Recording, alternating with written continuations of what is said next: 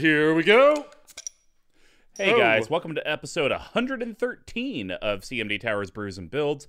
I'm Mr. Commodore Number 5, and my fellow host has begun his descent into a whispering madness with all the zombie support, Big Tuck. Hello, Mr. Combo. I'm so excited to see you in person again. I have nothing really to talk about major, but I know you do. For those who don't know, what do I have to talk about? Mr. Combo just got back from his trip out to Italy. I got to see it all through Instagram. It looked awesome. My personal highlight was you wearing that pork pie hat as much as you could, because it's a great hat. Your outfits were on point. That's fantastic, except people got very confused and thought I was meaning to head to Cuba, because it definitely looked like I was ready for a...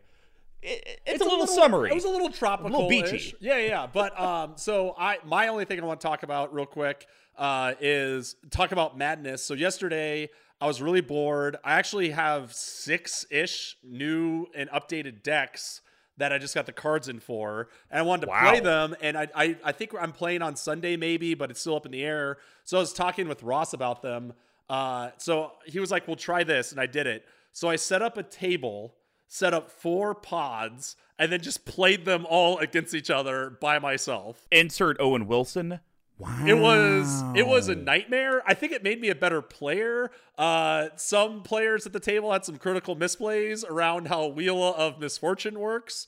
And also there was a perplexing chimera on board, which made it very difficult to try to think What, wouldn't it be easier just to have 4 windows open on your computer and just do tapped out? But I don't have them in tapped out. I don't even know if these are just the first time through. I just wanted to see what they were like in real life.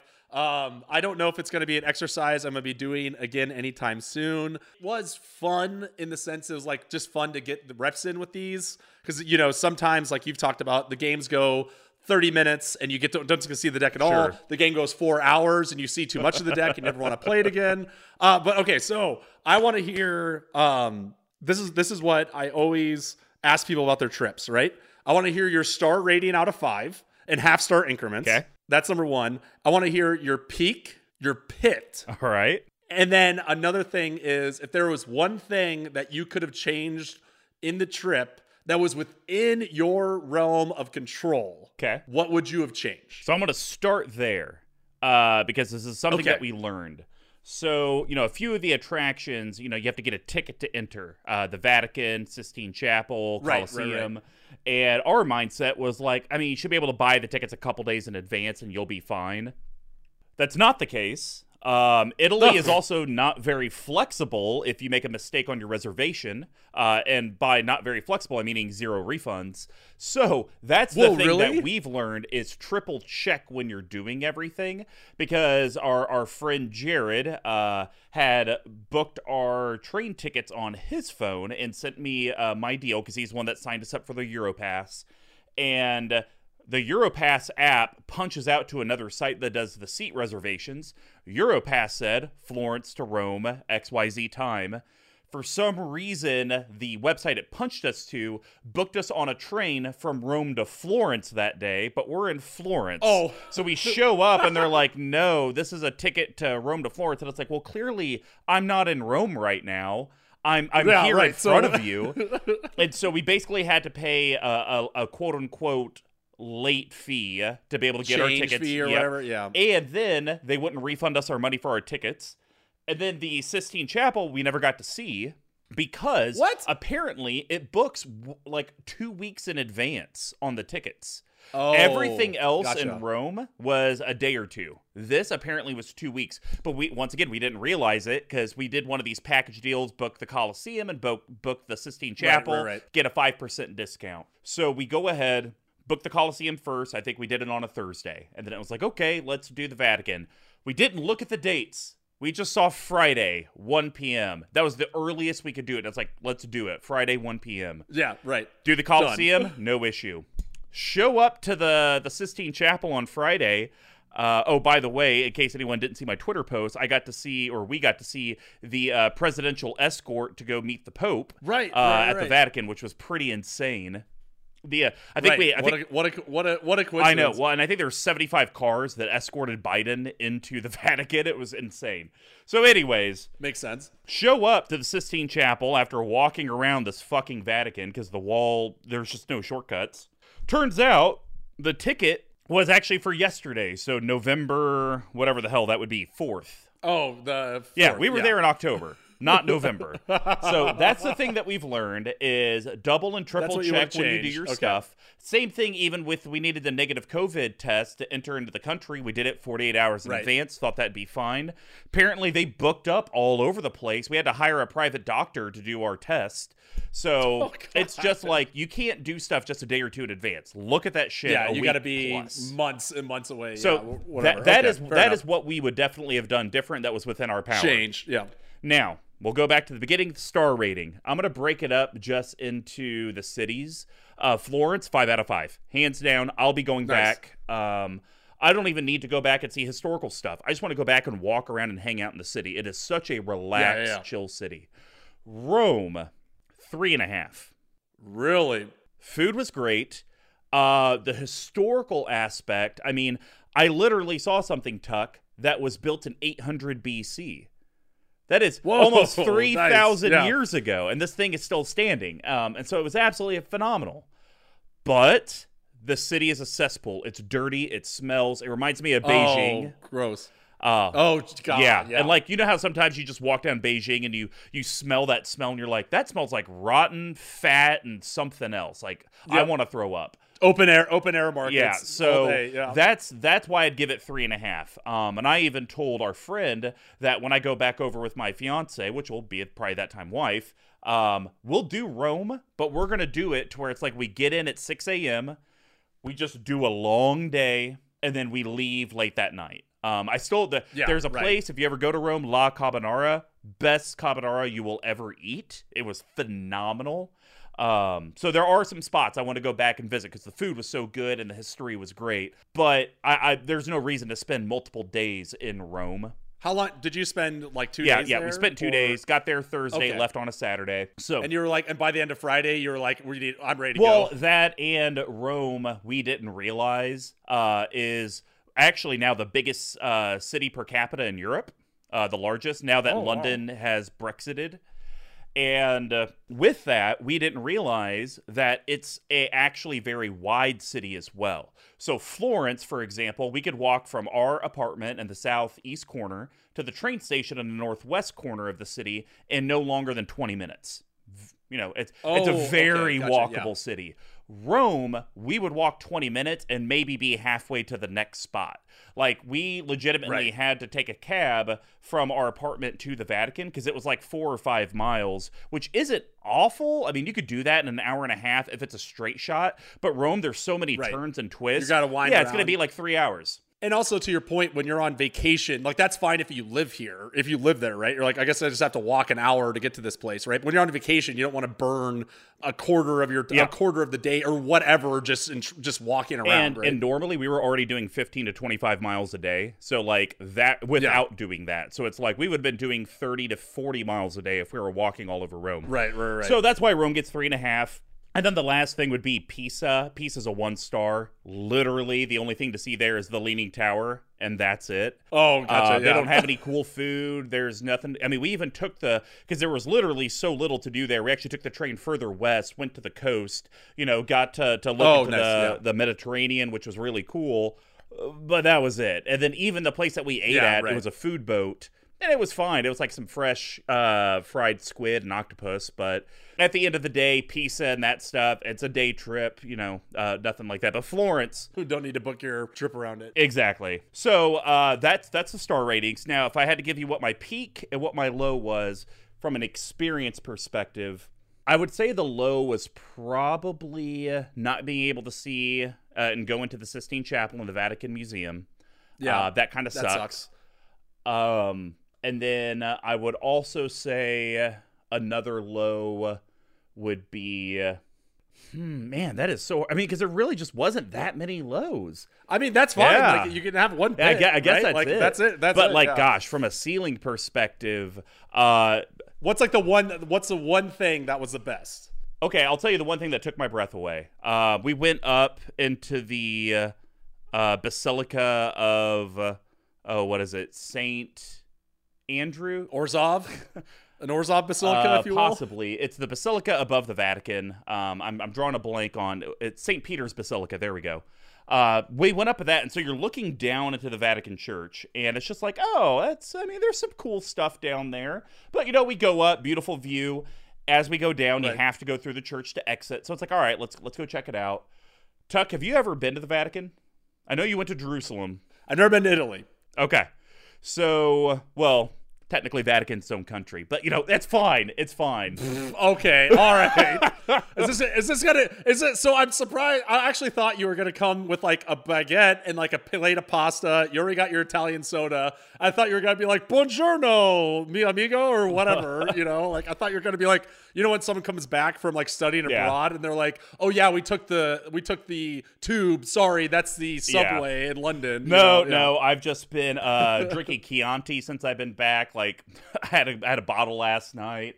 Had it with some shitty pizza. Spent an hour today making fresh pasta for dinner tonight. But, Tuck, if you have a chance in your life, and I would say this to anyone, whether you're religious or not, you need to walk the floor of the Vatican. So, a lot of times, Tuck, when I imagine a big cathedral or church, and I've been in Notre Dame, a lot of it is paintings. It's mosaics. Right. Vatican was 90% carved statues.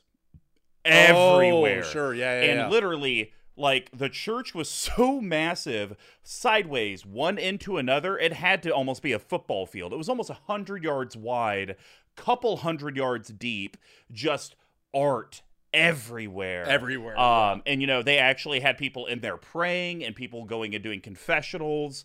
That just... It's a live church as well, right? Yeah. And so that's really probably the thing that both me and our friend, we just were looking around like, oh my God, I cannot believe this. So that's... It's a power of history. Yeah, I got you, man. That would be and of course, people, the food. The food's awesome.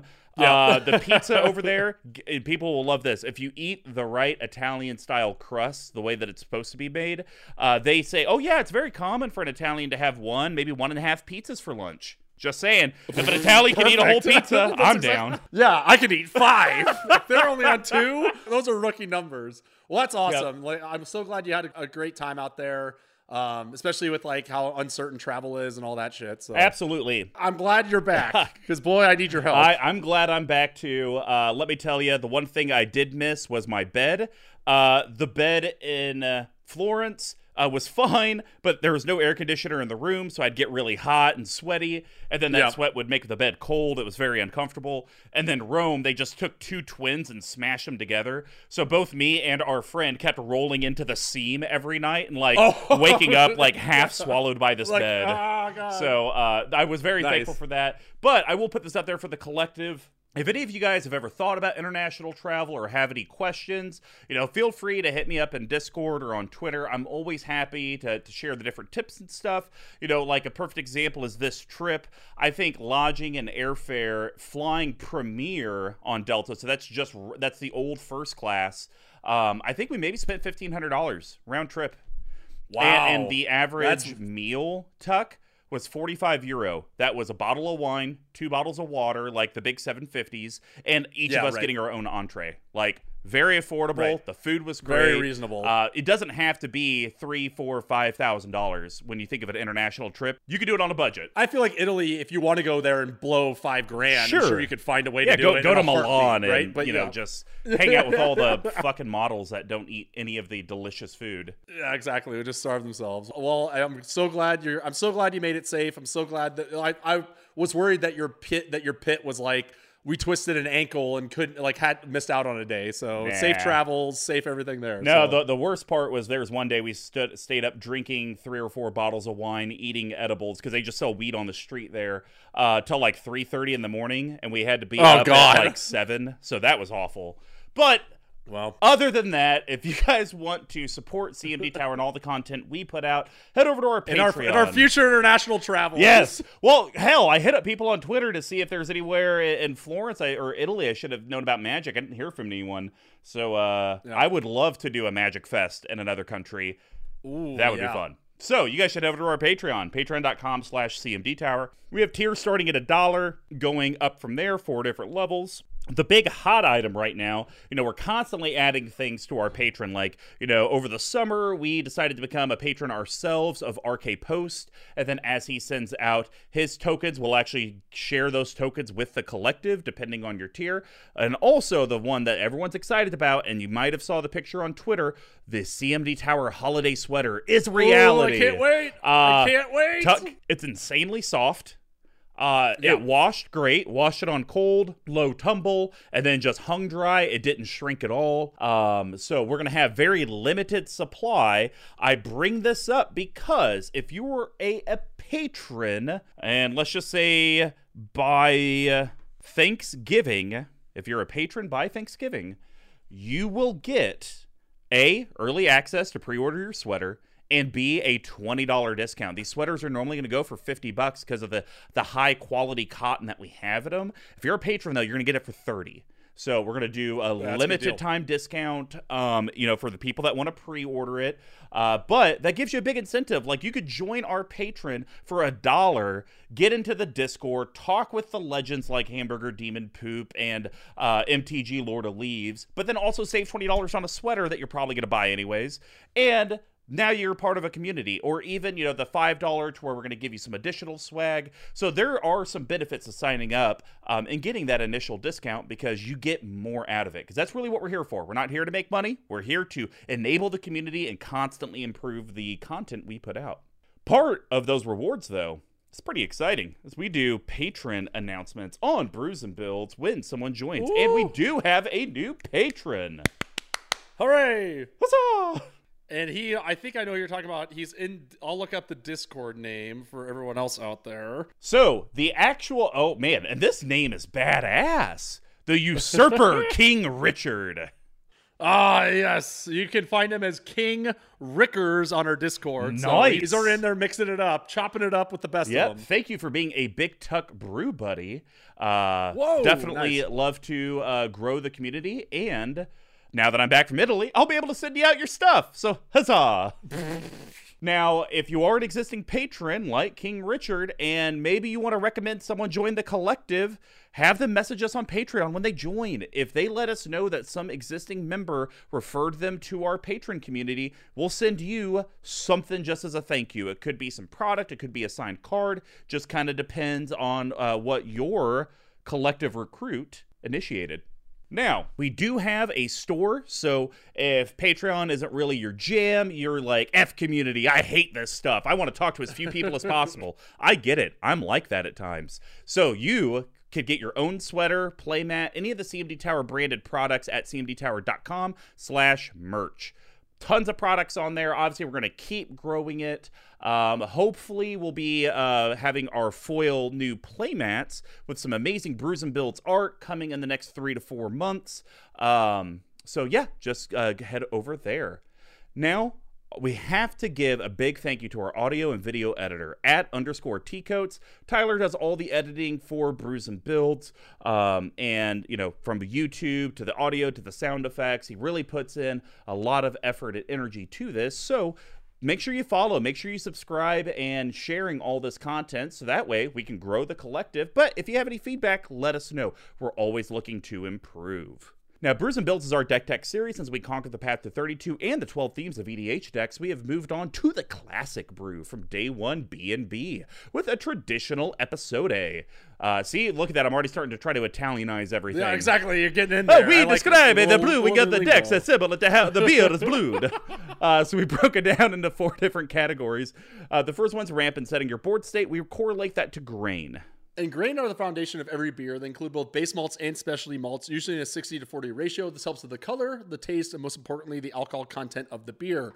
Decks always need ways to grow, stabilize, and ramp into bigger threats. And just like a grain profile, they're usually a mix of staples and specialty cards. And then we have how does your board interact with all of your opponents? We call that hops. And hops give the beer its patented bitterness and herbal floral flavors. They grow in a variety of strands and help distinguish subcategories like IPAs. Our hop choices help clear and interact with the board so your deck can ultimately do what it wants. And then how does the deck actually close out and win the game? That's called yeast. And yeast are living microorganisms that eat the sugar from the grain and poop out alcohol and CO2. Without yeast, you'd be drinking flat sugar water. And without yeast cards, your deck wouldn't meet the goal of actually winning the game. And then we have shenanigans. These could be pet cards, synergies, alter the broods. It is a mill card that are in the deck that are just kind of fun. We call that spice. It was in here and got cut. Not every beer has them, but spices and other additives help separate a normal stock beer from a specialty one. It could be the pepper that turns a stout into jalapeno stout, or the addition of hops that turn IPA into a double IPA. Not every deck has something that makes it pop, but if it does, this is where we generally talk about it. Do you even mill, bro? Do you even Then we have a bottle capping, where it's going to be Big Tex and I's cuts and adds to the deck. They're going to be under $5, under a 50 piece, and a no budget lottery ticket card. The only restriction is no mana, only lands. So without further ado, let's get brewing.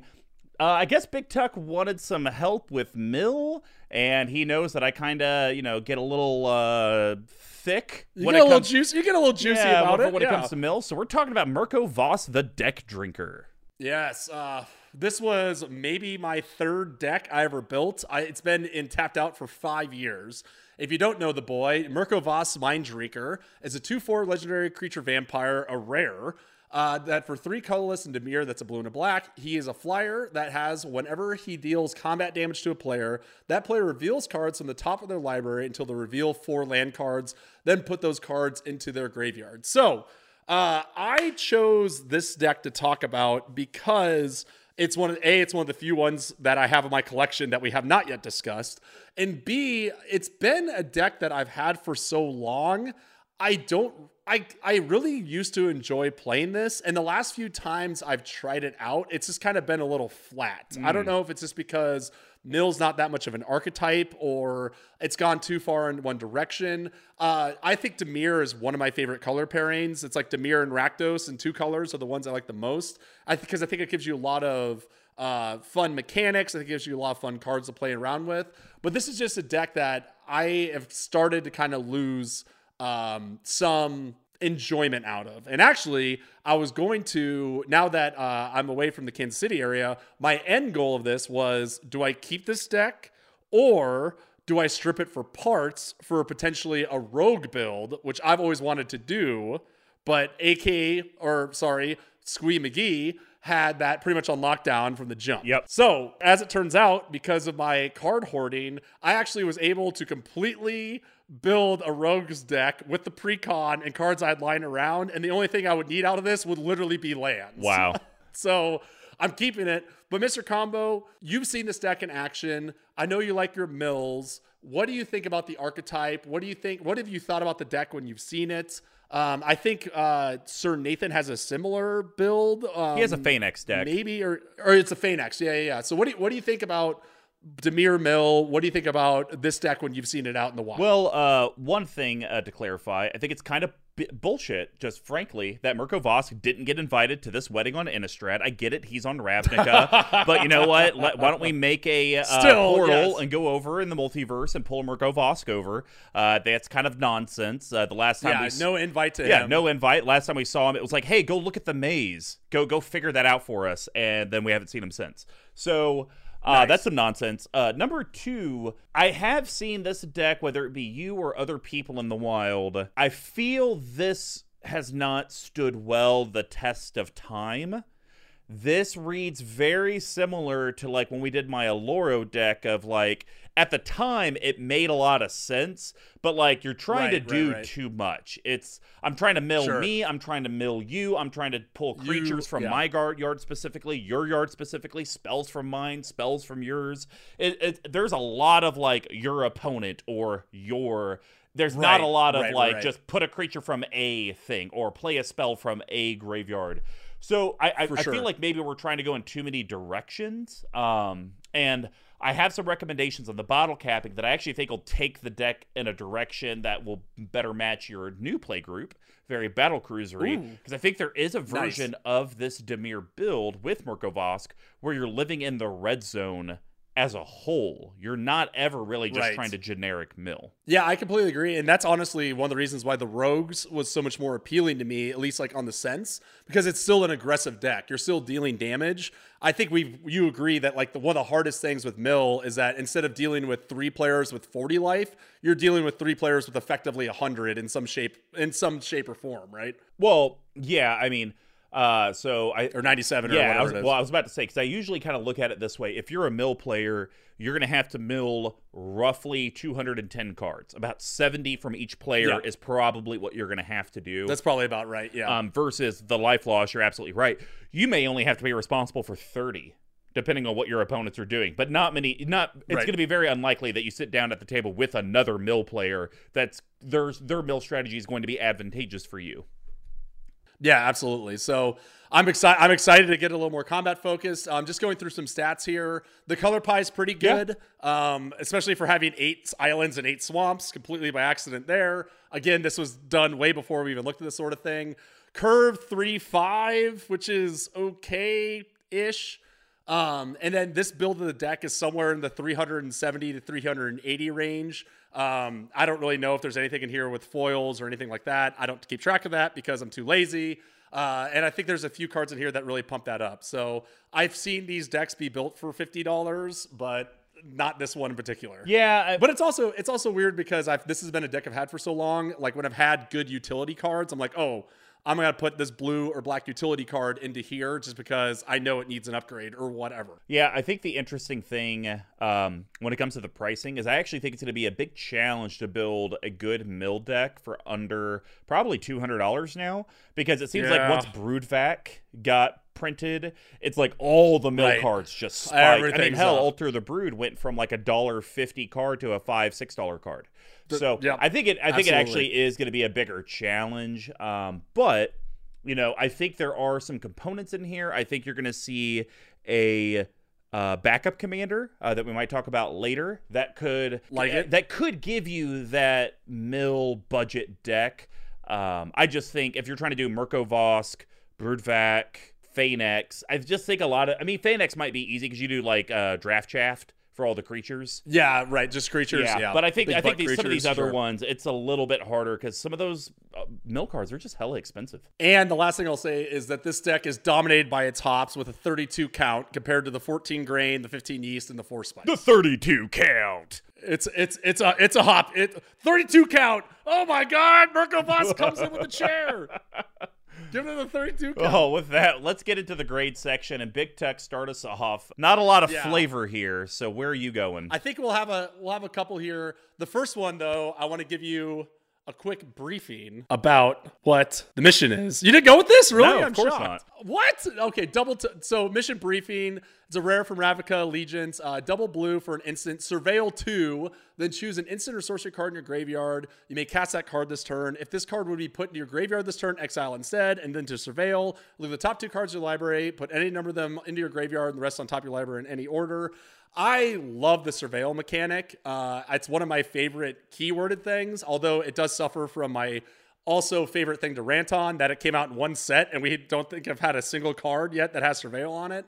And I think this card's really strong, right? I think the problem can come in where there are only a handful of cards that I really want to cast, but there are some instants and sorceries here that are very strong, which you want to get multiple casting out of. So Mission Briefing, for me, lets you filter off the top of the deck, and then late game lets you play one of the cards to hopefully push the game out, maybe one of your yeast, maybe a pretty spicy hop, something along those lines, all for 2 blue mana. Sure. I think the biggest issue I have with Mission... Now, I think it's an okay card. I think my biggest issue with it, though, with your deck is your commander doesn't mill you. And if you actually look at a lot of your good cards in your deck, a lot of them don't mill you. So I'm not really... a lot of your cards in here where it's like you're specifically pulling from your graveyard. I just don't know how, I mean, and maybe you could tell me if I'm wrong, but I just don't know how impactful they're truly going to be unless you just get the once in a blue moon where, oh, this 9-drop sorcery's in here. I can now reuse it again. Yeah, there's a lot of instances of sorceries in here, so that's why I've kind of kept, that's why I've really kept Mission Briefing in, just because like sometimes you need a ponder, sometimes you need a brainstorm, something like those lines. But you're not wrong there. I think there is a bad dichotomy between my and other people's graveyards. All right, well, my first one, I know you're matched on. It's an enchantment that we have to pay life to use. Oh, yeah, here we go. Hold on, let me get it's been so long that I gotta make sure I got the shaker. 3, 2, 1. Unfulfilled desires. Colorless Dimir enchantment. Suck it. Good. I'm glad. This is a piece of Magic history. For 1 colorless and 1 life, draw a card, then choose and discard a card. And I've already rolled up the name. We have Joyra the Get-To, who for some reason sounds a little bit like this. Like a day from night. Speaking of POTUS, like a day from night, I'll live my life apart from you, just glimmering you across the sky. Because you cannot change, my dear, and nor can I. We will build this wall. And that's our old pal Trump from the love song of Night and Day. Well, there we go. So this card kind of can make your mission briefing work because of the pay a life, draw a card, then discard a card. So you can kind of set up your own graveyard.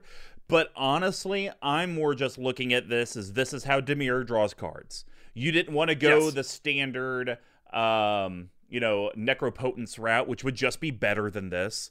And that's fine. So it's keeping you on flavor, and you are occasionally getting stuff in your yard that you maybe can recur later. But I just look at this as, hey, I'm going to pay a life and a mana, and I'm going to net 0 a card, but I can get to something I actually want. This was part of my giant Phyrexian Arena purge that I went through over the last couple months, and it just cut out there. The one thing with Necropotence that is tough is that if you do have to discard cards, it does exile them. So that's started to bite me in the ass a couple times. So I'm a little more wary on that. I do think that Necropotence would be really good in this deck, especially if you cut out all the stuff that cares about my own graveyard. Yeah, but here's the thing is I don't actually see you discarding any cards. Like almost everything in here, you take it from the top of your library. The library, yeah. Which you wouldn't be you wouldn't be exiled, and you wouldn't have Unfulfilled Desires in the deck, which would be the one discard one I actually see in here. The one that you run the most. Yeah, I mean, I got a Necro lighting around, so maybe it'll be slotted in here. There you go. All right, Tuck, well, what's your last one? All right, another Surveil card. This one is a Sign in Blood or a Read the Bones, but instead I like it because it looks like the Matrix. We were talking about Notion Rain. So colorless Dimir, that's a blue and black. Rain. You can Surveil 2, then draw 2, and then it deals damage to you. And we do have a little bit of flavor text here from our old pal Tomio. This one's pretty good. The Sorceress Supreme. Now, it's been a while, so let me think through this and find the card again. City air is a constant drizzle of private thoughts. I'm Tilda Swinton. So, this again was just kind of more of like a spice pick. I just like it because I like Surveil a lot. And you can run Read the Bones or whatever in any other deck. And more importantly, I like the rain because it looks like the Matrix coming down. It's like little words and little bubbles. So a little bit of a flavor pick. But again, if you do find those cards to bin, you can pull them back with like Mission Briefing and maybe a couple other things, which is why this is in there for me over just your bog standard pay 3, pay 2, life draw 2. But I like this better than those. Really? Okay. Because you can bin from the Surveil? Yes. Yeah. So anything that's going to be a Scry or Surveil and then the number, and then you get to draw whatever that Scry or Surveil is. To me, that's essentially 3 mana. You're kind of getting to look at 4 cards. And that's a great rate for me because that's less than 1 mana per card that you got to see. So Notion Rain, I'm all about it because it might be something that it's early game, you need the lands. Okay, 9-drop, goodbye. I'll keep the Soul Ring there and maybe I get lucky on the next one, or the vice versa at the late game. I could give a flip less on anything 4 mana or less. So bend both of those because I literally don't need them. I'm looking for gas, and Notion Rain can absolutely do it. I just wish there was more Surveil. Like if I could turn this into a Surveil deck, I'd do it in a heartbeat, but there's like 20 cards that have it on and half of them are unplayable. Hey, I was able to build the dungeon deck somehow. You could build the Surveil deck. Fair enough. All right. Well, I got 2 left. You got 2 left. My second one, it's very vanilla. Actually, both of these are very vanilla. But I wanted to bring them up because I think it's always important when we have these top-down commanders. Lightning Greaves, I feel like you really need that with these kind of commanders. You need it so bad. Especially the fact that he's 5 mana. So 2 colorless artifact equipment, uncommon. Wow, it's like $6. Good lord. Still? It just got reprinted, too. And it states, equipped creature has Hasten Shroud, equipped for 0, and there is text on this particular one. This is from a card that we might be talking about later, potentially, from Ashiok, who sounds oddly like a choir boy. After lightning struck the cliffs, the one became iron. The iron became steel. And the steel became Greaves. The lightning never left. See, I'm the choir boy that likes to rebel. Yeah, right. Yeah. He's like listening to whatever trip hop that the kids are listening to in the back. You say trip hop? I don't know, man. It's something. It's a real thing. So anyways, Lightning Greaves, a very vanilla card. Yeah. I've just actually gotten in a habit, though, of actually started cutting it from decks. Because I realize I don't actually need it for my commander. Like, my commander is a top-down, but they are not the threat. It's everything else that's the threat.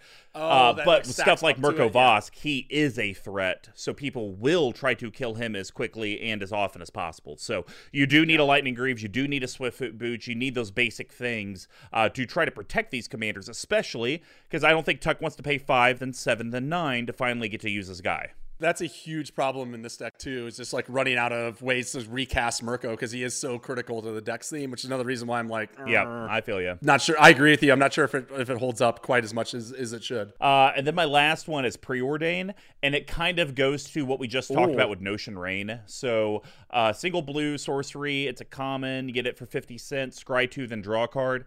I'm here for anything that we get to kind of look through the tops and then kind of almost stack how we want to draw. So this is great. I think it's great for this deck because also if you do lean more into the I want to mill myself because I'm trying to cheat things from the graveyard, the scrying and the surveil are going to be very key to that.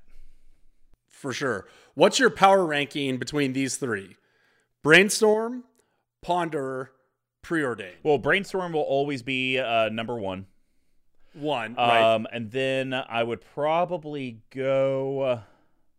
I would go personally Ponder, then Preordain, just because you know me, I'm very anti, like, discarding cards. I don't like to do that. And so the fact that I just get to basically reorder the top 3, and then I could potentially shuffle if I didn't even like them, I'm not actually losing any cards. Yeah, I agree with that full-heartedly. I think that's the big win with Ponder.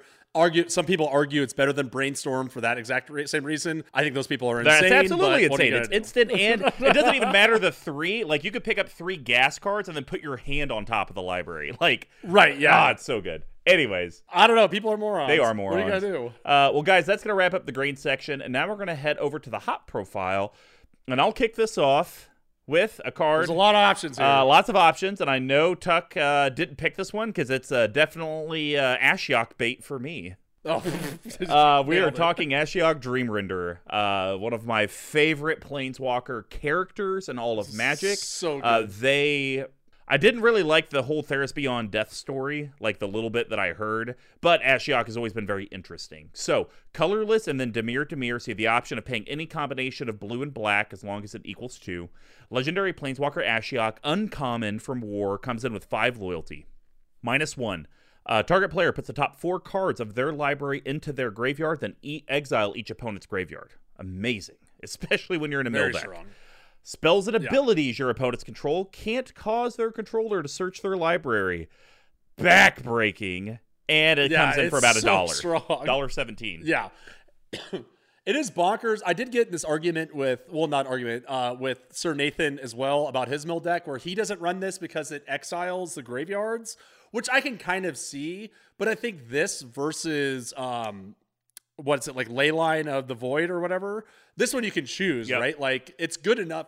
I feel like, to your point, Ashiok is good enough to run just for its static ability. That's strong enough to cut off fetch lands and tutors and everything else. And then if you're at a point where it's like, these graveyards are humongous and I don't want anything out of them, you can always do the -1 whenever you want, right? Yeah, I think the thing that, and it maybe hasn't bitten Sir Nathan yet in the butt, I know it bit me in the butt with Terrifying Tyler, is, I run Alter the Bird in so many decks, and I'm like, yeah, the incremental mill, his Marin deck just completely, like, is like, oh yeah, bring it on, and, like, I was doing it, and I milled, like, I'll take it every time, over half of his deck, but then it was like, oh, and now I win, and it's like, oh, shit. Right, yeah. This would have been amazing to get rid of your graveyard when I did it. So I do think there are times, maybe you don't want a static rest in peace effect, but if you can kind of on-demand Bojuka Bog or Bojuka Bog all of your opponents, I think that's extremely powerful.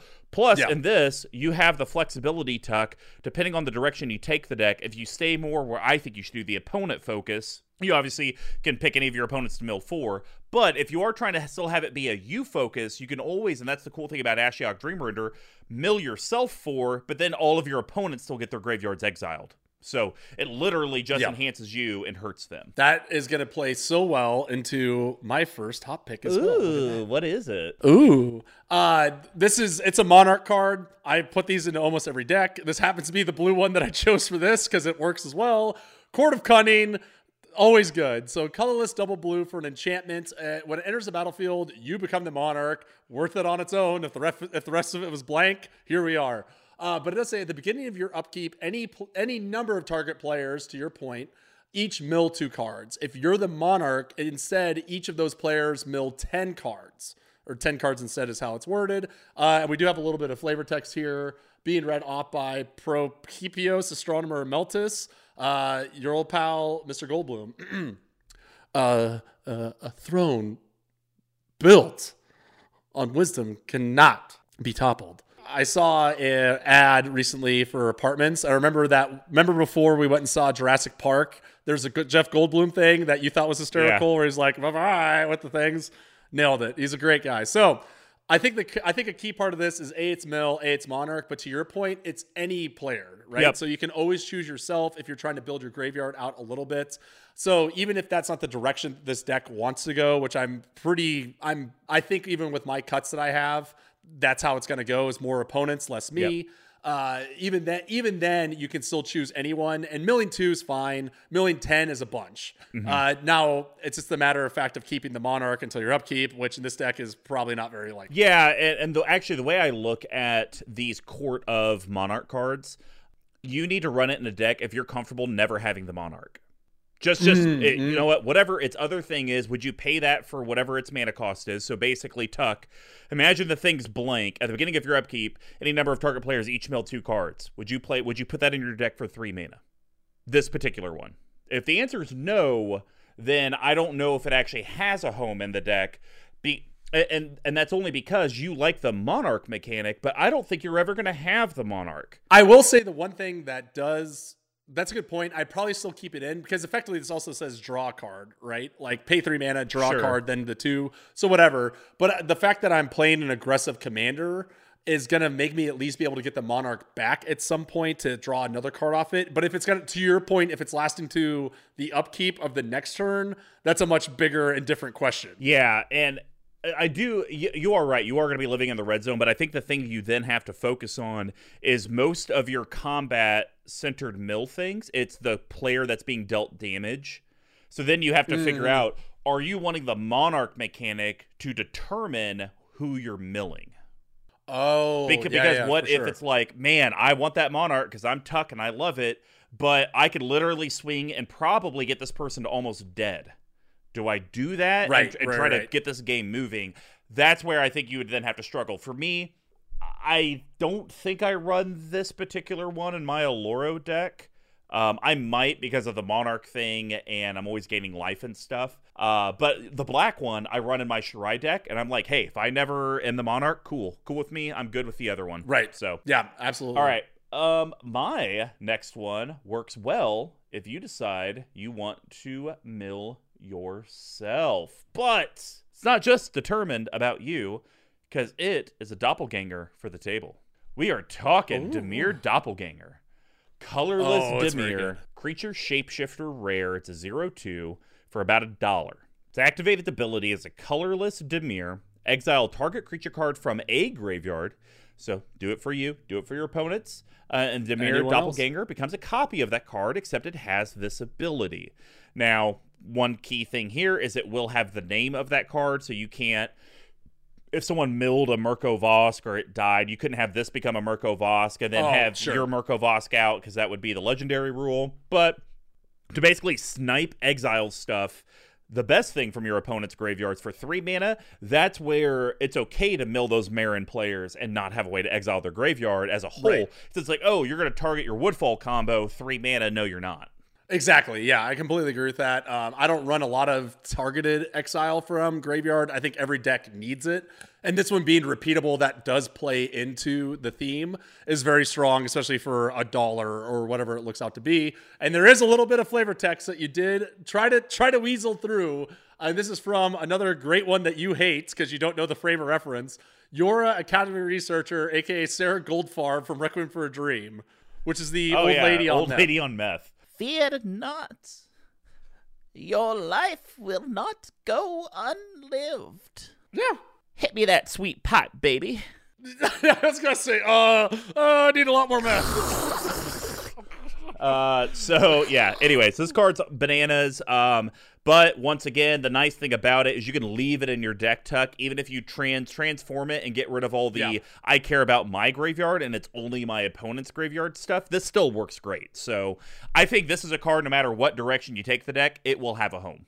Yeah, for sure. All right. Well, what's your next one? So I'm a sucker for Surveil. And honestly, whenever I play this, I usually forget that it's even on the card because I mostly just run it as very efficient creature removal sometimes. So for that, you got to pay the price of fame. So 3 colorless and a black for this uncommon. It's an instant. It costs 2 less to cast if it targets a legendary creature. Sounds like murder's better. Destroy target creature, incorrect. Destroy target creature, and then also it has the oft-forgotten Surveil 2 at the bottom of it. So for me, it's 1 more mana than murder at instant speed. That sometimes could cost 1 less as murder. We're playing in a format where legendary creatures are running rampant. There's always going to be a commander that you're going to want to blast into the Nether Realm. And the fact that you also get to do the Surveil, get to see your 4 cards potentially, or well, rather you get to see 2 in this phase. But the fact that you can kind of figure out if you want to pull something from your graveyard, figure out what you want to do on your next turn, that's why I think Price of Fame is a real good inclusion in this deck. I don't like it. You don't like this? It's subjectively and that's why I said 1 mana more One mana more murder for Surveil 2. I don't know. I just, once again, I don't know how, like, if your deck isn't really focused on your graveyard, the Surveil thing's just cute. Scry is just that much better because you only want stuff in your graveyard if you have consistent ways to pull that stuff out. So Surveil is just you. But we always talk about you're just pigeonholing a mechanic there's better. But if murder cost 1 more and also let you scry 2 or Surveil 2, I guarantee you would play. No, I wouldn't. Because there are more expensive murders that also add on effects, and I don't run them. Sure, Grisly Spectacle. Yeah, you have to have that sweet space of it's just costs just enough, and it's just universal, and it's just cheap enough. And I think this is just a little too cute just for Surveil 2. But for 2 mana to blow up a commander at instant speed and then you Surveil? Think of the possibilities. But that's so... How bad are you going to feel when you waste 2 mana to blow up... Watch Redeemed. Yeah, Reese the Redeemed. Watch all the legends, the commanders are all indestructible. It's like, I guess I paid 2 mana to Surveil 2. Well, 2. It's not a bad rate. I think the argument can be made. God. I'm a big fan of this. And it's even better because it's already in the other pre-con, so I don't even need to buy another copy. Gosh. Although I gladly would. Well, my last one is a bulk rare at 30 cents.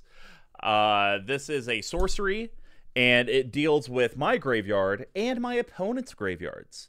So we are talking Spelltwine. 5 colorless blue sorcery.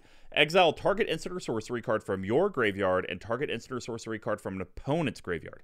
Copy those cards, cast the copies if able without paying their mana cost, and then you exile Spelltwine. So here's a big thing, though, because you guys have heard me many, many times in the past with the Primordials. I do not like having to rely on other people's graveyards to have stuff to do.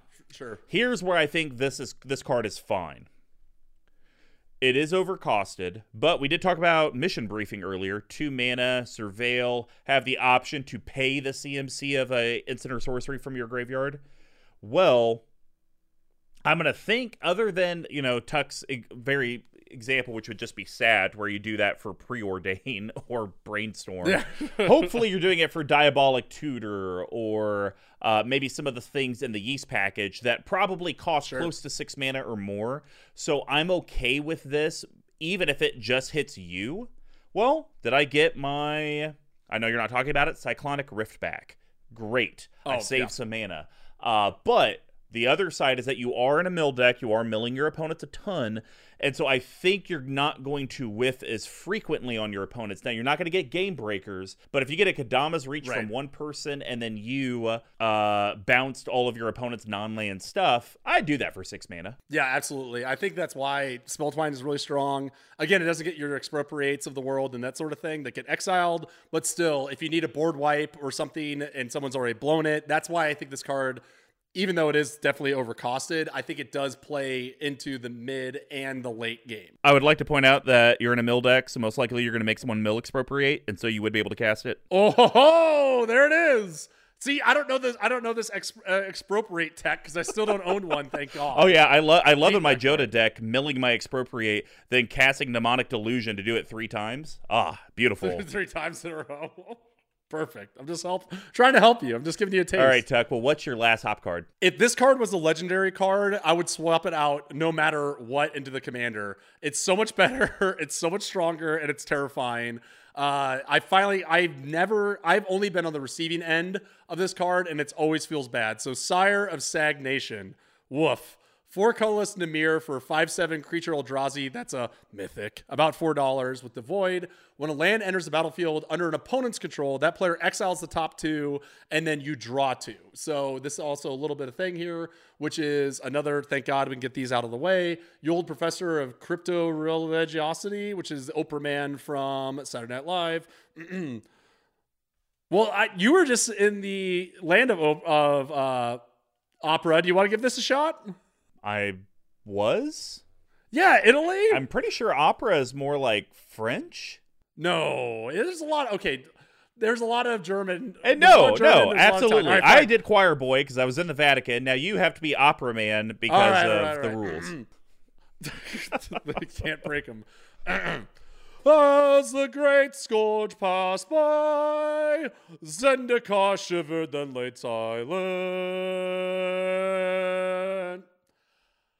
This card's really good, as it turns out. There's very few cards I have in here that I want to mill and then reanimate, right? There's a couple we might be talking about later. This is like, for my money, the best thing that you could do, right? Like, turn 1 Entomb, turn 2 Animate Dead. It's, again, Magic Christmas Land. I'm well aware of that.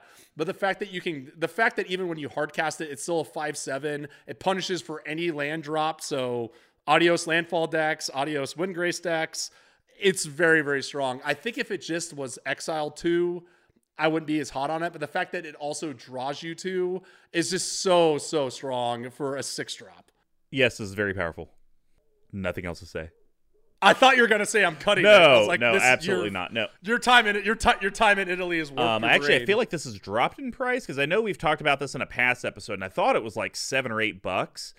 So if it has dropped to $3.75, like this is a great time to pick one up because that'll probably be the cheapest it ever will be. Yes, if this was a commander, busted, disgusting. Oh my God. It'd be bonkers. Also, I think it would be fun if you did a house rule, made this your commander, but you had to build the entire deck Dimir Group Hug Landfall. Like where you're trying to find ways in Dimir to force your opponents to get more lands out of their library to the yard. That would be awesome. That would be a challenge. That would be a deck that I don't know if I could do it. But you know what? And I think if you figured it out, I think any play group would be like, yeah, you could have Sire of Stagnation to be your commander. Yeah, that works. Go ahead. I have to run nothing but bulk rares and other cards that are unplayable. All right, guys. Well, that'll wrap up the hop section. Now we're going to head over to how the deck maybe wins in Yeast. Tuck, what are you talking about? So there's 3 cards, 2 of which are, in my opinion, have-to-haves, and one of them is a little bit more on the spicy side. The first one is a card that I was very upset that got reprinted because this was up to $20. I should have offloaded it when I did. And in similar scope to the Labyrinth, it's got a round spherical object that when you look into, you may not be able to look away from. What? Mesmeric Orb. Come on. Right. What? What other orb is on here? I don't know. 2 colorless for an artifact. It's a rare. Leave me alone. I can't understand your esoteric nonsense. 2 colorless for an artifact for about $11 or $10. It used to be about $20, like I said.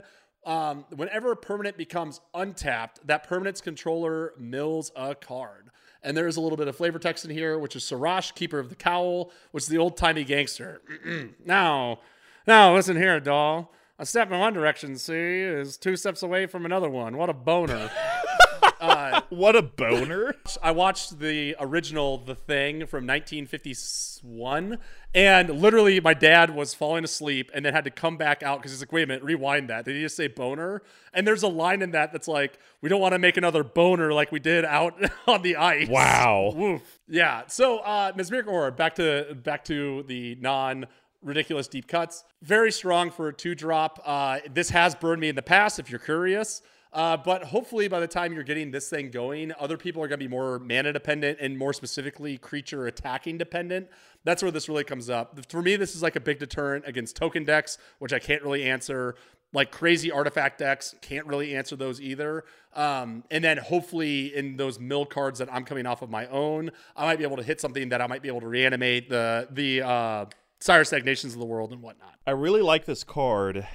It's interesting though, because I believe Sir Nathan runs this as well, and it has done work. But honestly, when I look at it, I almost think of this as like an Altar of the Brood card, to where it's like I guess you kind of just should put this in any deck because people are tapping lands, and they're just going to naturally have to mill 8 at their upkeep or 10. Very much like Altar of the Brood. Like I'm going to make everyone mill like a collective 9 to 10 on my turn because I'm going to play permanents. But I don't really run this card. I don't play it. And I think it's maybe because it also can mill me, and I don't like that. Right. But I did not know this was a $20 card. Oh, yeah, it was. I'm surprised. This would be pretty good in your Oloro deck, right? Because a lot of that deck, you're building up your pillow fort, and then you're just like kind of passing and gaining life. Yeah, right? That's fair.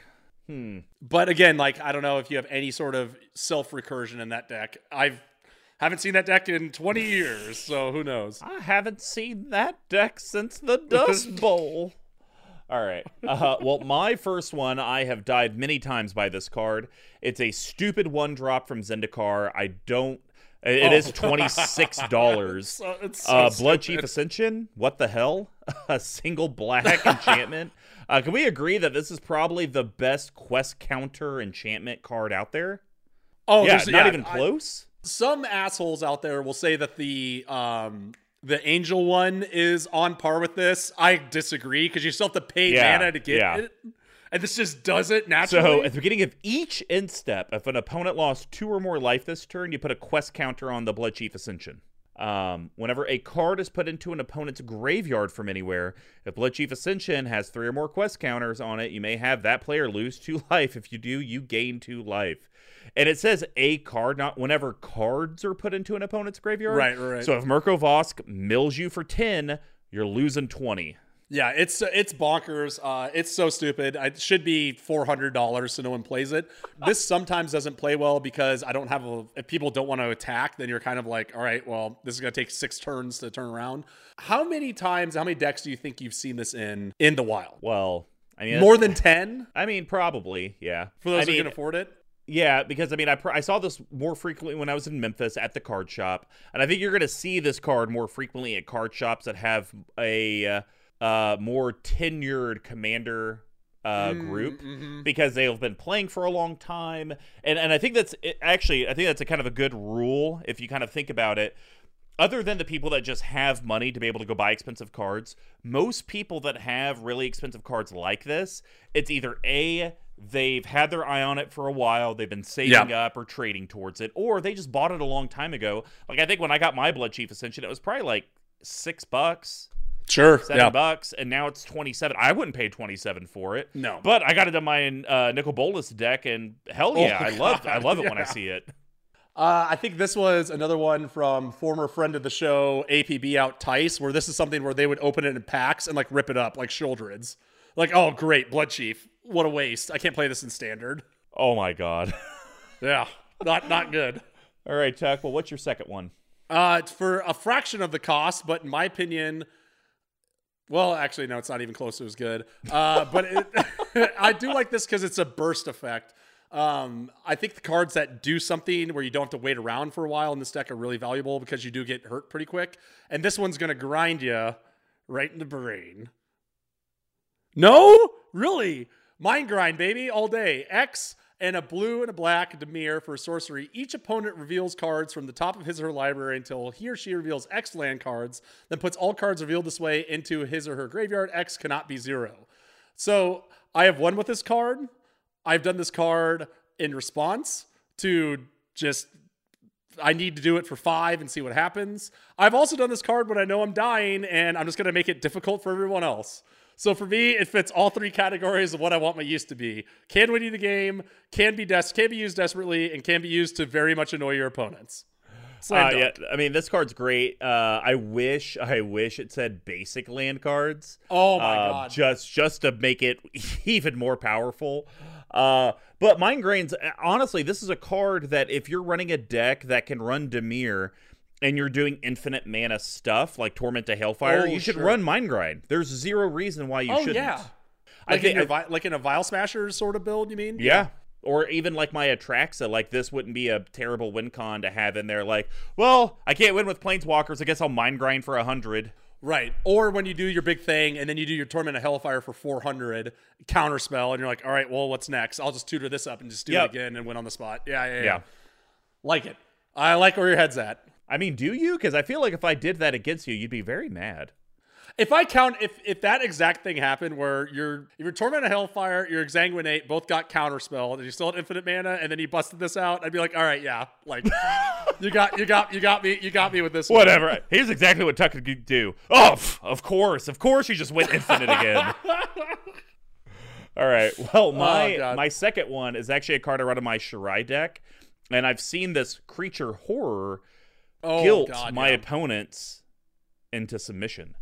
Guilt Feeder, really, really good. Yeah, 3 colorless, black, creature horror rare. It's a 0/4 for a little over $1.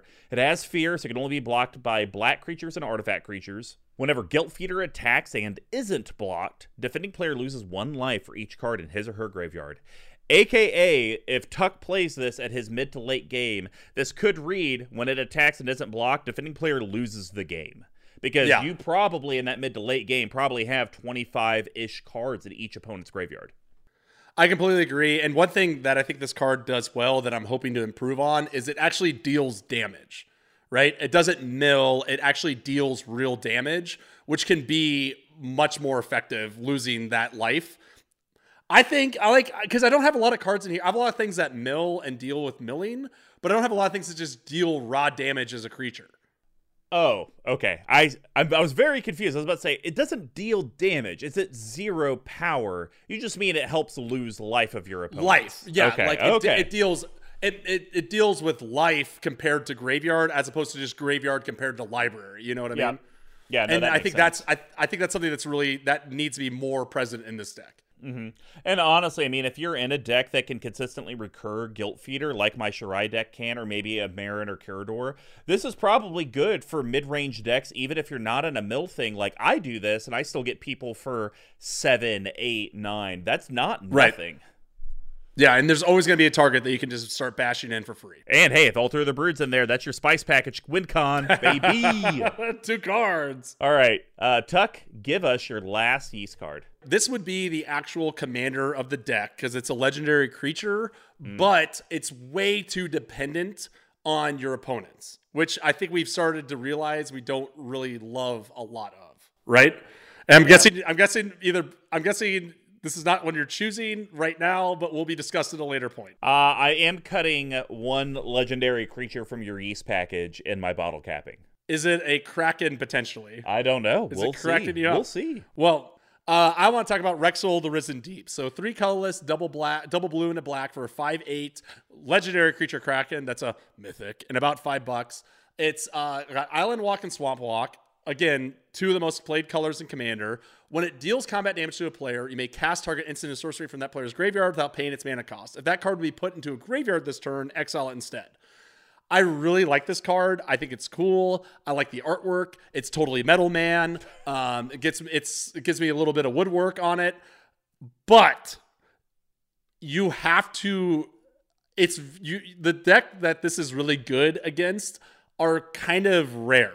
It doesn't help you with X spells. Doesn't really help you with extra turn spells. Doesn't help you with creature decks. And it kind of helps you with those like mid to late game big mana spell slingers, like the Jodas of the world, right? That's where this really shines. And that's why for me, I've always wanted to be the commander. And I even played it. And there's been a few times where I just won off commander damage because no one could block it. But I still like the card. I think it still has some gas to it. It's just very situationally dependent on who you're playing. I 1,000% agree. This is one of the cards that, even though you're in a mill deck, I don't like this one because unlike Spell Twine, where I can still choose out of my own, this is only that player. The other one, yeah. This card doesn't even mill them, then have its effect. It's just what do they have in the graveyard at that time. So for me, Rexel is a little too telegraphed. Because unless you're going to be that guy at the EDH table with a pen and paper, okay, what went in your graveyard? And you're literally keeping notes. It's going to be like, okay, can I see everyone's graveyards? Yeah, let's take a peek here. Yeah, it's like, okay, Rexel's coming. Everyone panic. So I'm not a big fan of it. I actually was going to cut it, but I was like, this seems like another backup commander in the 99. I will say, if you're going to keep Rexel in, I know you own a copy, so you should get a playtest one for this deck. You should probably put Urborg in here, so that way you always have Swamp Walk. Just something that simple, because we do have people, at least in our play group, that like to do the mono greens and your Boros colors and stuff like that. Yeah, fair point. All right. Well, my last one is a card that I actually wish was legendary, because it would be kind of like maybe a more consistent commander. So we're talking about Nemesis of Reason. Interesting. 3 colorless Dimir. It's a Leviathan horror, which really, looking at the picture, I would say dragon horror almost. It kind of reminds me of like those Chinese dragons from like Old War. On the ground, yeah. Yeah, it's a 3/7. It's a rare between 250 and 350. Whenever Nemesis of Reason attacks, the defending player puts the top 10 cards of his or her library into his or her graveyard. And I do have flavor text, which is from our pal Hannah, Ship's Navigator, the Mad Hatter. Words, Alice, describing it fail. Pages were letting it shrivel. Tales recounting end. Would you like some tea? Perhaps some tea. So I like this card for your deck. I like that you always get that 10. Yeah. That's really, really nice. And this is more, I think, Tuck, your style when it attacks. You're being forced, but you can do it unprofitably to where if they have a 2/2 Drake, I'll do it and you still mill 10. I don't actually have to connect on the damage. But you could do weird builds where it's like Dimir extra combat. And like that could be kind of funny. So the only thing I will say this lacks is it needs some sort of evasion. But I think being on attack trigger and having a big butt is probably why they didn't go that route. This card is one that I paid the iron price for. I think I bought this for $12, and now I at least have 1 or 2 lying around. I agree with all that, with all the parts on it. I like that on the attack trigger. This is one that this is on the chopping block for me. And this was a hard pick. It was kind of between this and a couple other ones. But I'll get to why when we get to that section there. It is a very good card though. All right. And also Also, this card has wrecked me in not 1, but 3 cubes that I played when I was in Fort Collins Drink. Good. Well, that's going to wrap up the yeast package. Now we're going to head over to Spice. Good. And I'll start it off with what I call, there's only 4 options. I'm going with the other backup commander. This is the one I actually think is the backup commander. Lazav Dimir Mastermind, a.k.a. the Godfather's Dimir deck. Double blue, double black, legendary creature shapeshifter. It's a 3/3. It has hexproof. Whenever a creature card is put into a opponent's graveyard from anywhere, you may have Lazav become a copy of that card, except its name is still Lazav. It's legendary in addition to its other types, and it still has hexproof with that ability. This, to me, is the perfect backup for your deck, but it's also very glass cannon because it has to be on the battlefield to see the stuff. It's not like at the beginning of your upkeep, Lazav becomes a copy of something from a graveyard. It needs to see it. And so if you've already done a lot of mill with Mirko Voss early in the game, and then you finally get to Lazav, it's like, well, I don't really have a big mill package now. Right. Yes, I completely agree. This was actually the commander that inspired me to build this deck. A guy named Matt Sears, who I think you played with in Chicago. He's kind of a bigger guy with a beard, kind of a hipster. Anyway, it doesn't matter. Just described, 3/4 of the population of Chicago. He had one, and his was all effect mill, no creature mill, right? And it worked really well. The reason why I have this in Spice, like you said, it's like if you're playing someone who's playing elves, if people are just playing elves, pirates, and whatever, you're like, all right, whatever. But you always have the chance of hitting some monster card. I like the fact that it has hexproof. I think that's cute. But what are you gonna do? All right. Well, Tuck, give us your Spice. All right. We got one more. I'm going to guess. Let me take a guess at this. I think you're going to go with Breathstealer's Crypt.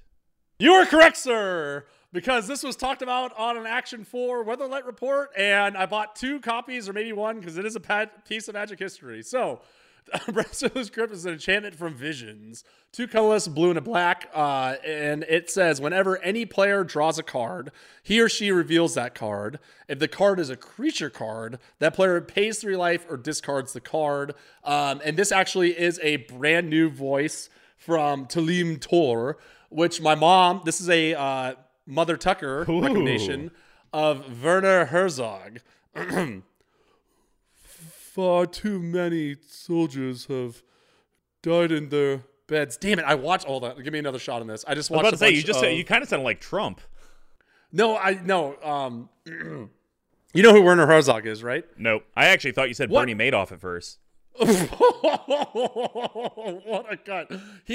So in The Mandalorian, there's that old kind of German-sounding guy. Oh yeah, that guy. That's Werner Herzog. Yeah. Oh okay. All right, so. He's German, nihilist. You see in the chaos. Oh, God damn it. I just literally watched 5 minutes of this. All right, I'm just going to run through this again. You see in the creatures of the wild, I only see far too many soldiers have died in their beds. God damn it. Just remember, whenever you're ready, just give Tyler a cue so he knows when to go back in. Oh, no, that's all staying in. That's all staying in. God. So anyways, I put this in a Spice mostly because it, again, whiffs if you're playing Spellslinger's decks. It can kind of burn you a little bit. I don't run too many creatures, but I do have a fair amount of draw stuff in it. And there's some strategy where you look at your card, you're like, oh, I don't want to pay 3 for that. I don't want to pay 3 for the Sire Stagnation. I'll put it in my graveyard and then animate it. The reason why it's in a Spice is because, like you said, I don't have a ton of ways of doing that, and that's not really how the deck is like tuned to be built. That's like the second or third tier of how to do it. I mostly got it because it's a reserved list card. I bought it, and I want to put it in a deck and see how it goes. So far, have never seen it in action. So here's the only thing I really think this card does for you, for this deck, is I think this is somewhat your answer for control players, because I see the big thing holding you back in this deck is counter magic and bounce effects that you don't plan for. You spend all your mana on a resource and then they get rid of it.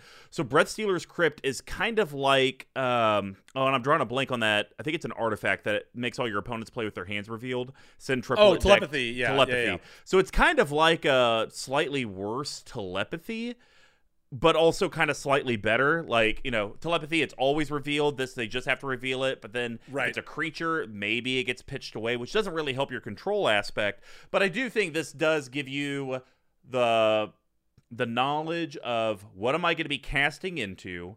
And then also, coincidentally, maybe I make people discard a few creature cards here and there. Yeah. And I run a lot of creature removal, but this deck does struggle with like big creature decks. So if you're going to play that deck, you might as well have to pay the piper for it. Yep. So that's why it's in the spice. All right. And now we're on to the bottle capping. And as a reminder, there's going to be pick, text, and ice cuts and adds to the deck that are going to be under $5, under $50, and a no budget recommendation. We just can't talk about mana only lands. So under $5, I will want to know, did you stick by your rule and not cut any spice? Or did you actually put some on the chopping block? I did not cut. I'm not cutting any spice this time around, luckily. I will be cutting one of the quote-unquote backup commanders. We've talked around him this entire session, if you will, this entire therapy. I'm going to cut Phoenix, God of Deception. I am too. Are you really? Okay, nice. So 3 colorless, blue, and a black for legendary enchantment creature god. It's a 4/7 indestructible. As long as your devotion to blue and black is less than 7, it's not a creature. And as creatures you control have tap, target player puts the top X cards of his or her library into his or her graveyard. X is this creature's toughness. Great card, great mill strategy. Does not work when you have 10 creatures in the entire deck. Well, you have 17 apparently, well, that's or at least what the counter says. Yeah. But I actually had the same thought. I only run Phanex in my Aloro deck because he's an indestructible blocker, and I'm such a pillow fort. It's like the mill's kind of nice, but it's really just there. If you're in a mill deck and you don't have big butts or a way of making big butts or even ways of making lots of tokens, you only have one token producer in the entire deck. Yeah, exactly. And that only makes tokens if you're attacking with zombies, which you only have one of in the deck. Correct. So, yes. It's just, Phanex just doesn't make a lot of sense. So I'm curious what you decided to replace it with. Well, I was going to put in something, but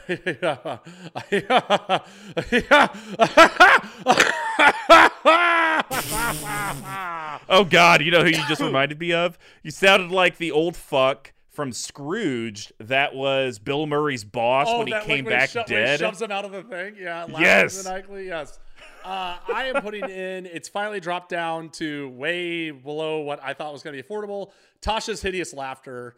Colorless and a blue for sorcery. Each opponent exiles from the top of their library until that player's exiled cards with total mana value 20 or more. So again, one thing I've noticed is I really want that burst kind of mill exile. And granted, this isn't necessarily a mill, but I think this card's going to hit a lot of cards for multiple opponents. If this said player, unplayable in Commander, in my opinion. But the fact that it's each opponent, I think you're going to hit a lot of good value in here. And for 3 mana, it just seems like it's a very efficient way of doing so. So I know our Facebook group has been talking about this card, especially with the Ashiok, I think that got, or no, it wasn't the Ashiok. It's that other legend that gets the power or can play. It's the Nightmare Horror guy. Yeah, there we go. So I know a lot of people are kind of talking about Tasha's with that. The whole total mana value of 20 or more, I like the card, and I think the mana cost is fair at 3. Just the total mana value of 20 or more, that scares me. Just Commander has so many big mana stuff to where you maybe only get 3 or 4 cards off of someone. And it's like, okay, was it worth 3 mana to maybe get rid of 12 cards that have a combined 60 mana of value? Right.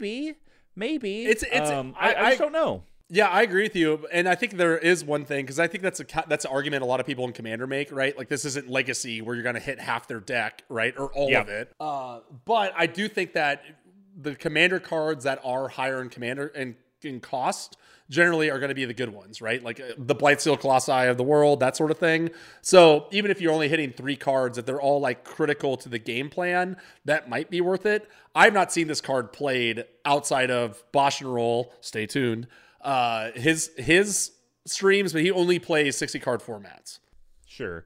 Well, and the other thing I have an issue with this card in your deck is that unless we're going away from wanting stuff in our opponent's graveyards, like the exile thing kind of sucks. Yeah. So, that's not going to help your Sepulchral Primordial. It's not going to help your Diluvian Primordial. Right. Reanimates of the world, sure. Yeah, so once again, it's a very interesting card. I think you have some design space, but we've already kind of said, like, well, you had this makeshift, like, well, I want to mill, and then I want them to mill, and I kind of want stuff from my yard specifically, but then their yard. And, okay, well, maybe let's go more on the opponents. Right, well, now right. It's we're not really milling. It's like, oh, well, now we're kind of exiling, so do I even want to be able to pull from my opponent's Does it even matter, right? Do I just want to focus on mill to exile? Maybe that's like my stitch, or skip, whatever, however you say it. So that's the only thing. I'd be interested, though, to hear about it. But I don't know if you want to spend $4 on a card if this is only the only deck you could have a home for it with. Yeah, it's hard. I just like this card a lot. It was like the first card previewed from that set that I was wrong about. So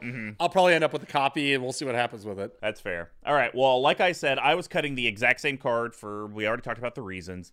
And I mentioned it earlier. Tuck, you got... I wanted to start kind of putting this deck in a direction that maybe fits your new play group, fits your play style, and you have a few different cards in here that deal with combat damage. When they attack, a thing happens. So I think if we take out that Phanex and put in Fire Shrieker, we can actually start to make the deck a little bit more fun, and it's not just mill. So Fire Shrieker's 3 colorless artifact equipment. You can get one for about 30 cents. Equip for 2, and equipped creature has double strike. So when we start kind of looking at your different cards, Mirko Vosk would trigger twice. Right. That is absolutely that's insane. You go down... Even Rexel, that's combat damage, right? You get 2 triggers off of that. There you go. So I think there's a lot of different things. And then even your Undead Alchemist, you would get extra combat things off of that. So I believe there is a build of this deck. Now, there's not a lot of ways to do double strike and Dimir. I looked it up. Oh, boy. But I think there's like one other equipment that you can do. So, but if you wanted to kind of do this thing to almost like, hey, I'm going to use my tutor package to get Fire Shrieker, and then I'm going to be living in the red zone, but now I'm getting these extra effects with the double strike, that could be interesting and different. It's not just Mirko Vosk mill you until you have no cards. It's, hey, I'm trying to like maybe kill you off of command damage. I'm going to try to mill you out of your library. I dig it, and it actually plays perfectly into my last pick about dealing dealing damage, which I think is very important. Nice. Well, let's go to under 50. What are you cutting? I'm cutting Gilded Lotus. I have grown to hate this card. I don't like it anymore. It's still $5. I think I have like 10. So at some point, I just need to go and offload them. 5 colorless, tap for 3 mana. Be careful, though. We talked about you doing that with Sol Ring, and by the time you did it, they were worth nothing. I know. I should have done it immediately. That's what I'm saying. I should do it now. It's fine. It's whatever. I think now, like, I don't have an Arcane Signet in here. I have a Talisman of Dominance. There's just better mana rocks at this rate. Sure. But I'm not cutting it for that. I'm cutting it for a slam dunk card that this is one, speaking of waiting on price, I am very glad I waited and didn't pre-order or buy. Bruvak Grandiloquent, kind of have to have it in here. So 2 colorless and a blue. If the opponent would mill 1 or more card, they mill twice that many cards instead. And it is plummeted in price to $15, which is still a lot. But the effect is so good. It doesn't matter if I'm still... Mr. Combo is giving me a weird face right now. It's like a mix between Kermit the Frog and a Jack-o'-lantern. This deck is still a mill deck no matter how many times you cut it, right? If we just keep the commander and look at no further cards, this is going to start adding up very, very quickly. So for me, if you're playing a dedicated mill deck, you kind of have to have Bruvak, which is why he's $15. Except you don't. You don't like it? No, I don't like it for your deck. If you notice, you actually don't have that many things that I believe would constitute as mill for Bruvak. a lot of it's reveal from the top of your library until you get this, put that into your graveyard. That is not mill. Oh, interesting. Just like how put the top card of your library into your hand is not draw.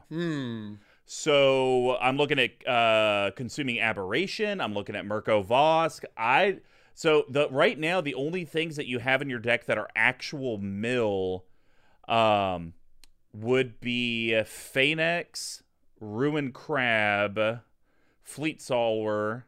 Well, no, because Fleet Swallower. So that one would be a mill. There was one other one.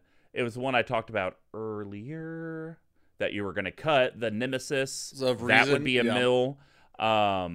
Mesmeric, Mime Grind. I don't know. I think there's a fair amount in here. And then Undead Alchemist would be another. So it's just, you're going to have to be very careful. I think you really need to go through and actually kind of make a pile. What do you actually have that's mill? And I would say this, Tuck, whatever your total number of things that put things into graveyards from top of library, like whatever that total number is, you probably need 50% of that pile to be things that actually constitute as mill to justify Bruvac. Because he's expensive, and it's literally, you don't want to have him in the deck for 5 cards. 5 cards, yeah. That's a fair point. I actually didn't think about that. I don't know. I guess I have to just do some researching. Ooh, there you go. All right. For me, I'm cutting Body Double. Yeah, fine. Yeah. Body Double, 4 colorless blue, Shapeshifter, 0/0. You may have it enter the battlefield as a copy of any creature card in a graveyard. It's fine, but it's boring. And I wanted to give you a flavor. Ooh. So, it's a mechanic I've wanted to see played in a deck for years because it completely ripped off Yu-Gi-Oh! And I think we have a deck that finally makes it work. Archive Trap. Oh, 3 colorless blue, instant trap. It's a rare.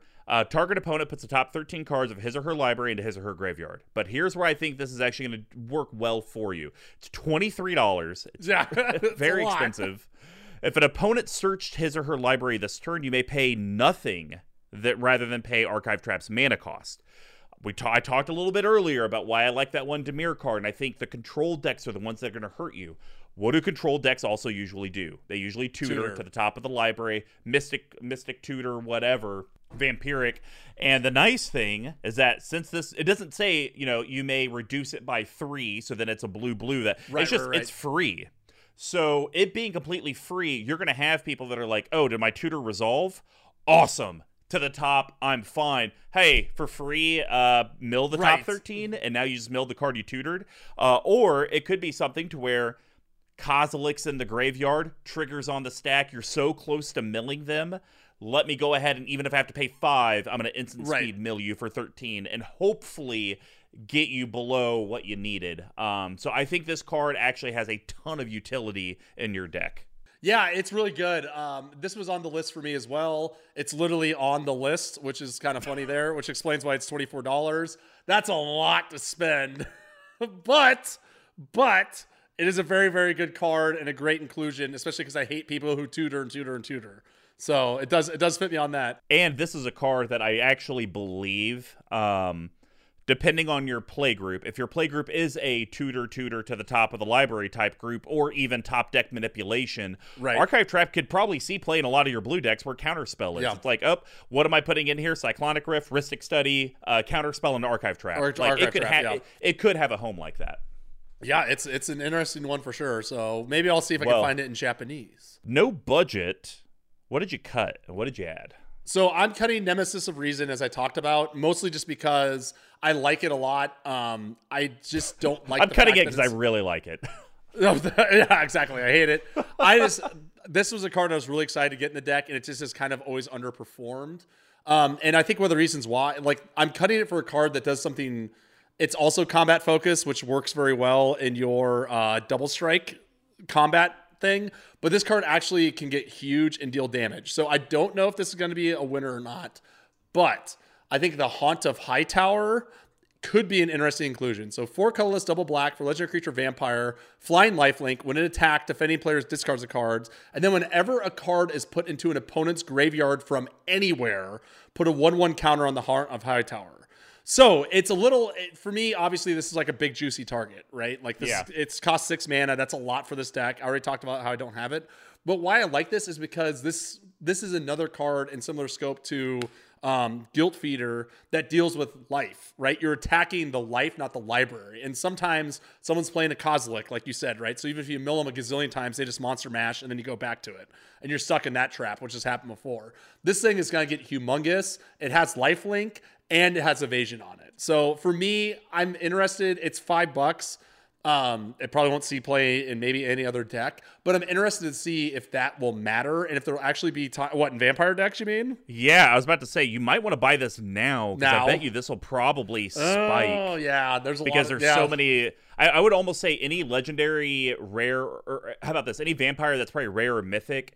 You probably want to take a hard look at it to see if you just need to buy it now, because it's not. It's right now will be the cheapest it will be for probably a couple years. Yeah, for sure. So. That's why it kind of fills in the same slot as Nemesis Reason, but again, is attacking the life total, not the library.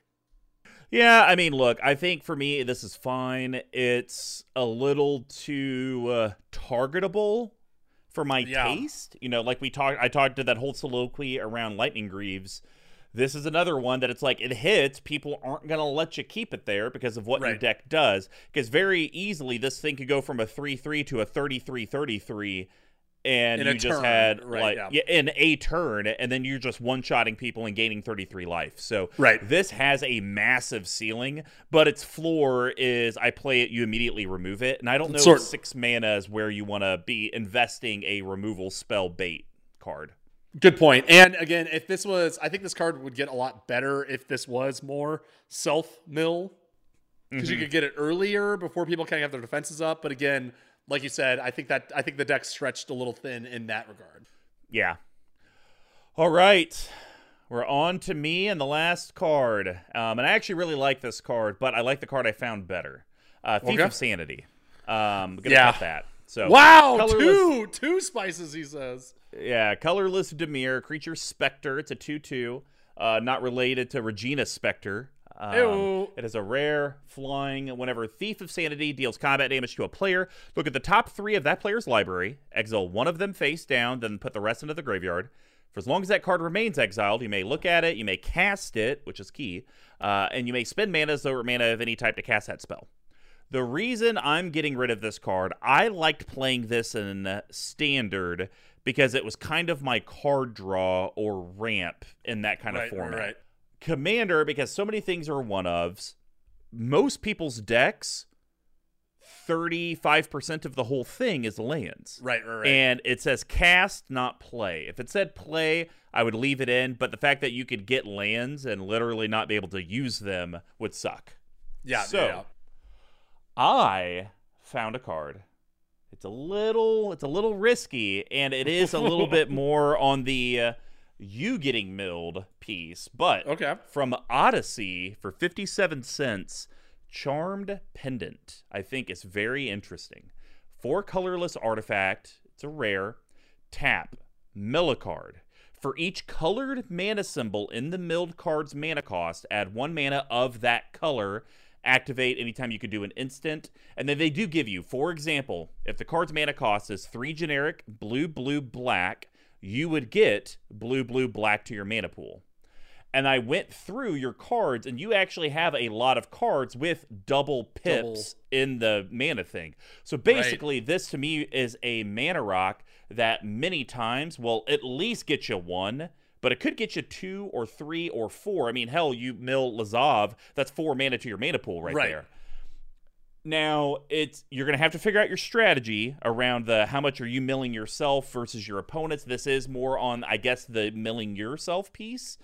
But I think this is kind of cool flavor-wise. And 50 cents, if this doesn't work, you probably have other decks that you could probably test this out in. Hey, I'll make it even easier for you. I'll just cut Gilded Lotus for this in a heartbeat. No questions asked. So when you talked about Gilded Lotus and you're going to cut it, I wanted to jump in and be like, ooh, one of my ads will actually be better than that. But I was like, no, that's fine. So have you ever seen this card before? I think I've seen it. It's been in like recommended cards in the deep down dungeon of it. I've never seen it in live, but I think like it's such a low barrier for entry. I kind of like 57 cents to take a risk on it. And if you're playing something that's only graveyard matters, sure, why not, right? Like you get your Woodfall Primus and you get 3 mana back for it. And here's a cool thing, Tuck, because this is colorless, and that's just reminder text. It doesn't mean it has to be in a Dimir deck. Right. If you still had I think you still have it, your Re-End deck, don't you? Re-End? Wasn't that the one that you built off of the Commander Smiths? Whenever your stuff dies, it can all come back if it has like the pips. I got rid of that deck. That deck was terrible. Okay. Well, the only good part of that deck was you holding the table hostage with Nova Blastworm for the entire game. That was awesome. But a deck like that is where I think Charm Pendant could also be really good. It just so happens you built your deck to where you have a lot of the pips. But there are people that build decks with, I always have to have 2 different colored pips or 3 different colored pips in there because I'm looking to do the multicolored route. Charm Pendant, can't believe I haven't seen this card played in those other decks because it seems like, do this. I just added 3 mana to my mana pool. Great. Yeah, no, I like that a lot, man. Coming in to a TCG order near you. Well, guys, thanks for making it until the end. And if you really like the episode, leave that 5-star review. Leave some positive feedback and make sure you subscribe and follow. If you'd like to get a hold of the cast to let us know how we're doing, here's how you can do that. You can reach me at Mr. Comma number 5 on Twitter, all spelled out except for the 5. Big Tuck, where could they reach you? You can still reach me at Big Tuck Tweeting on Twitter. And I did wish Matthew McConaughey a happy birthday this week. Mr. Duffman did point out that it's unlikely that it's the same Matthew McConaughey because this looks like a heavyset gentleman from maybe New Jersey. But still, I'm sure he still appreciated it. Oh, I'm sure he absolutely appreciated it. You can reach our main account at CMD Tower on Twitter as well. Also, we will have the article posted online, cmdtower.com/BNBE113. You'll be able to see our cuts, our ads, a link to the deck. And of course, if you have any comments, you can leave them there. Basically, though, all you have to type in is Consuming Aberration, Morphic Pool, Dimir Doppelganger Tower.com.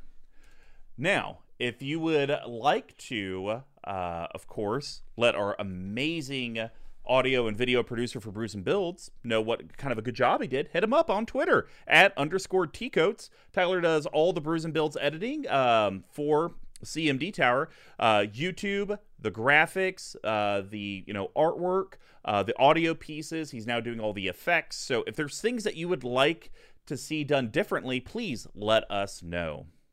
Now, if you would like to help us out financially, so that way we can constantly improve the content, head over to our Patreon, patreon.com/CMDTower. We have the 4 different tiers. The mid tiers are only $5 and $15 a month, but you actually get a bunch of really cool swag from it, plus continual swag throughout the year. The big hot one, though, is we do have a limited number of CMD Tower holiday sweaters. I think we're getting a total of 80. And once they're gone, they're gone. We'll maybe do a different design next year, but we're going to kind of pilot this out, see if everyone likes them. But here's the cool thing, guys. One of these sweaters, they're insanely soft, really good quality. They're $50, but if you're a patron, you get it for $30. We're giving you a $20 discount for literally joining. So you could then, in theory, join our dollar entry level to get access into the Discord and be able to engage with our community for $1 a month.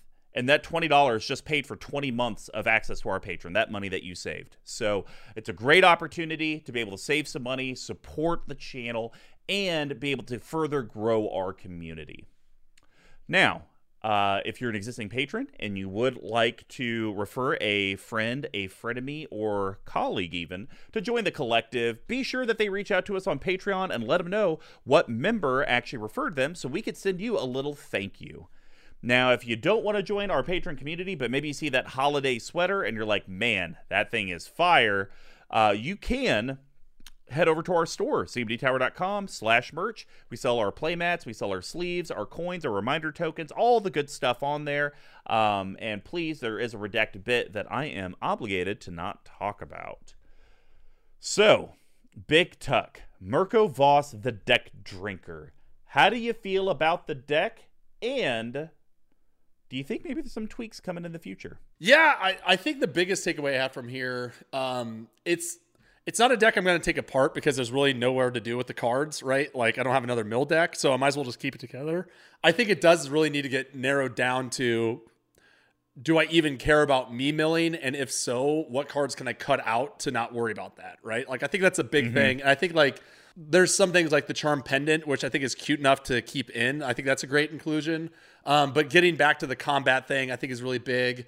And just really trying to narrow down, do I even care about my own graveyard or just opponents? Yeah, and I think actually, Tuck, once you figure that out, like, I know we did our own cuts for the bottle capping, but most likely, once you figure out, like, what is your focus? Opponent mill or self mill, and then you cut out the cards that don't make sense once you pick the direction, you're probably going to cut like 10 cards, 12 cards. Yeah, exactly. That's your bottle capping right there. Plus, now you have extra space to maybe start, do you want to do extra combat? Like, is there a way you could do that in Dimir? Like, would that be kind of cute? Or, do I want it to be Fire Shrieker, like double strike? I am getting something double strike, and that's how I want to win the game. Like, okay, what can I do to support that? I think once, and that's kind of what I noticed with my Aloro. Once I got away from the 13 themes of not Azorius. Oh God, Esper. There you are. The 13 themes of Esper in there, and I got it narrowed down to just the primary 2. The deck it flowed a lot better. I had a lot more open spots. So I think this could see an evolution. And then next time you and I talk about it, it's like, yeah, I actually kind of enjoy it because now I don't feel like I'm being stretched into 4 different corners. I just got like a couple ways I'm going. Yeah, I agree. So looking forward to getting those cuts and hopefully turning this into a deck that makes the rotation a little bit more. And it'll be exciting because once this episode comes out, it'll be 1 week away from the Drinkathon. Dun, dun, dun!